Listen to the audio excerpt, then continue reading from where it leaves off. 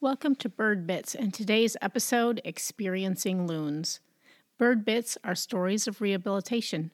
My name is Tanya Prochnow, and I am a state and federally permitted wildlife rehabilitator located in northern Michigan. Bird Bits shares educational information based on what we do here at With Feathers Avian Rescue. You will hear updates on the birds that we see, stories and information behind the scenes that bring them to our care. We hope this podcast helps you understand just a little bit better what's involved in rehabilitation. Today we are going to be talking about loons. Loons, as far as I can tell, are one of the best loved species and most known for their calls. For some reason, the sound of a loon is recognizable and it's identified as part of the North.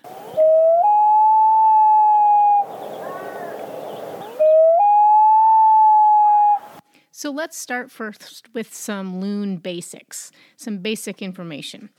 There are 5 different species of loon worldwide. There's the red throat, the black throat, the Pacific, the yellow-billed, and here in northern Michigan, we have the common loon.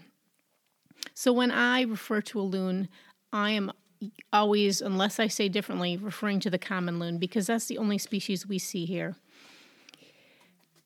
Loons are different than other birds because of the positioning of their feet. Their feet are positioned farther back. It's almost like little motors on the back of their body, so they're not able to stand once they're out of the water. But because of the positioning of their feet, it makes them excellent swimmers, excellent divers, and they swim underwater for long distances. They can go up to 30 foot deep if the lake's deep enough. And they catch fish, and that's what they eat primarily is fish. They'll eat some crustaceans, some plants. They're opportunistic that way, but the majority of what they eat is fish. And a family of loons, so say 2 parents and 2 young birds, over the course of the summer will eat a half a ton of fish. Now, that's a lot of fish. They also have solid bones. We hear about birds having lightweight, air-filled bones. Well, loons have solid bones, and it helps them with diving. It gives them a little extra weight to get down for those deep dives. But because of the extra weight and because of the positioning of their feet, they cannot just take off and fly straight up into the air like other birds can. They have to run along the surface of the lake, and they basically need a runway to get up into the air. Once they're in the air, they can fly at speeds of 70 miles an hour, so they're good in the air as well. It's just getting up there is difficult for them. They are migratory, and so they do fly and leave. However, the adults leave earlier, and they leave all the juveniles behind, and then the juveniles will migrate later. Usually it's the end of October into November here in northern Michigan. Usually there are two chicks that they hatch. Their nests are usually floating in reeds or on the very edges of a lake. They very rarely, if you see a loon on dry ground, you need to investigate because, as I said, they can't walk, and that means there's probably a problem. So that's kind of a really general basic on loons. It's what makes loons a little different and a little special. So next I wanted to talk a little about the threats to loons. This would be the main reasons that we would see them in rehabilitation or things that cause death to loons. Now the study that I'm using was actually done in Maine, so this was specific to loon death in Maine. I believe you would find these statistics are probably fairly close in percentages in other states. So first up would be lead at 28% of the deaths that they had reported. Lead comes from the fact that loons pick up pebbles and small rocks to add to their digestion, and it helps grind up their food. While they're picking up these small pebbles and rocks at the bottom of the lake, they can also pick up sinkers that have been used in fishing and ended up being lost. And so unless they're treated and the lead is removed, it will eventually likely kill them because as small as a grain of rice can actually kill birds as far as lead goes. So lead would be the number one. They also have something listed as unknown, which is also 28%. And a lot of times there's death that it's not explainable to us. There is a reason, whether it's something that's genetically different with the bird, if it's something we just can't account for it. So there is a percentage that we just don't have answers for. Next would be trauma. Trauma is at 19%. Trauma usually is in the form of being hit by a boat, a watercraft, something that hit them. Although in some cases with young birds, it can be trauma from a predator grabbing them. Some birds can be grabbed by, say, an eagle and then dropped, and then they have the trauma that way. But a lot of it is human-caused. Next after that would be fungal. Fungal is usually caused by a fungus called aspergillosis. It is everywhere in the environment. Humans can get it, so it could be a concern.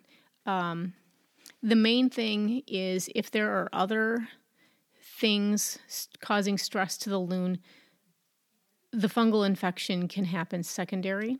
When we have a bird in for care, that's one of the things we look for, because just being in a stressful, different environment can make them susceptible.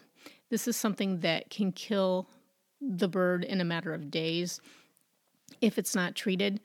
It is something that we can treat prophylactically to try and avoid it when they're in care.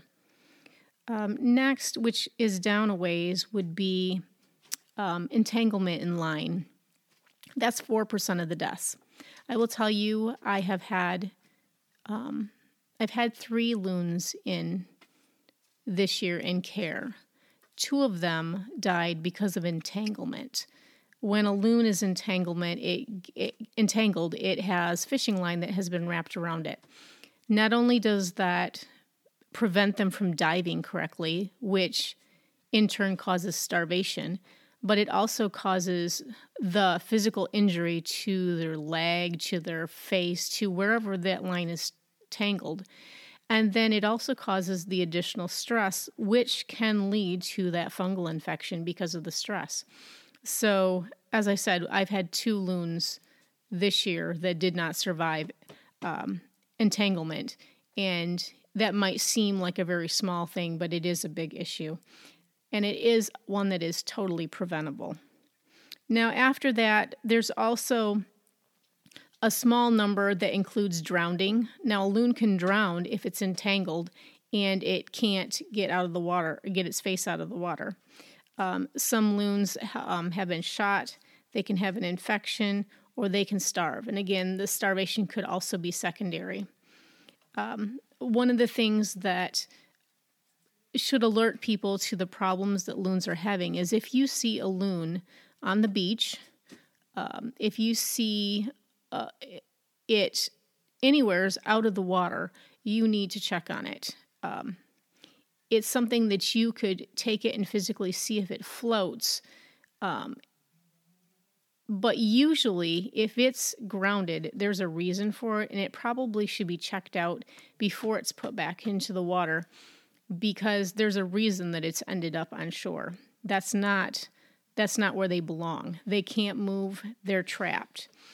One of the things we do see sometimes, we do have grounding events. Usually it would be in the spring when they're returning.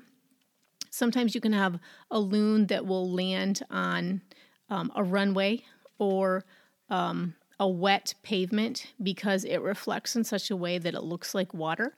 And once they're on the ground, they can't move. And because they're so solid and heavy, if you remember, I said they need to run like a runway in the water to be able to get up. So if they accidentally land in the wrong place, they have no way to move and they need to be rescued. There's no way that they can save themselves in that situation. So I'm going to tell you a few stories and my encounters with loons.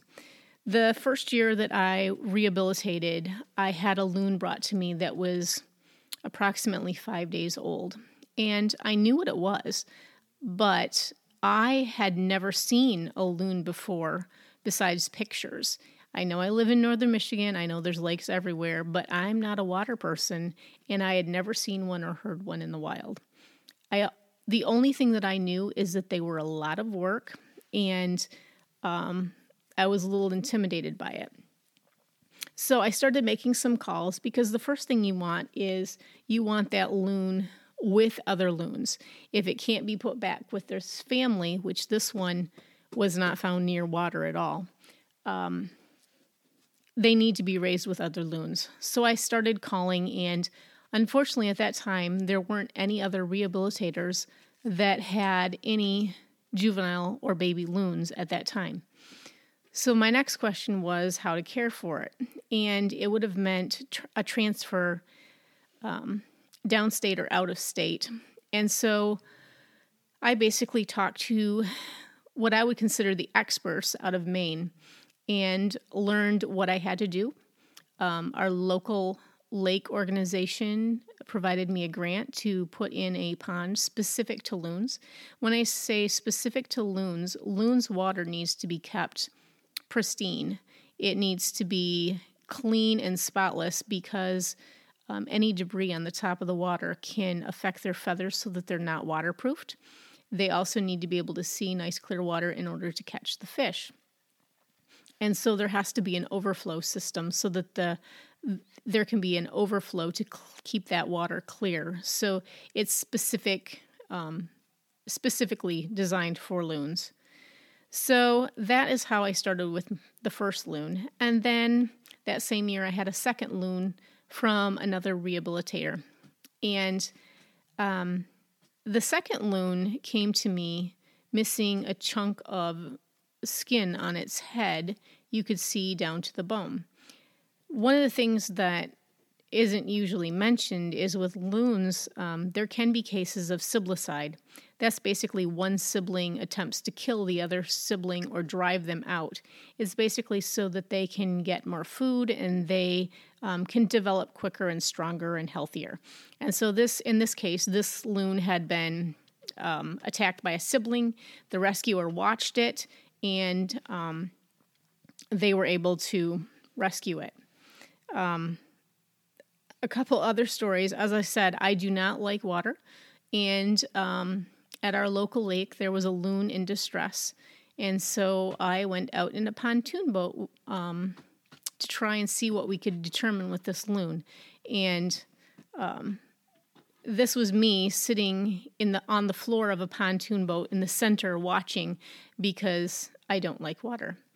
So that was an interesting, and thankfully in that case, as we chased the loon around the lake, the more it dived, the more the line came unattached. And so it ended up free and clear, and we did not have to intervene or do anything.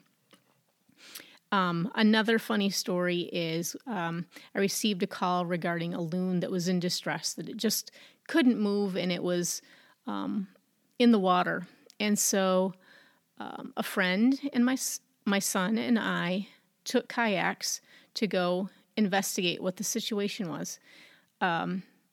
Again, I don't like water. I got in a kayak basically because of concern for the loon.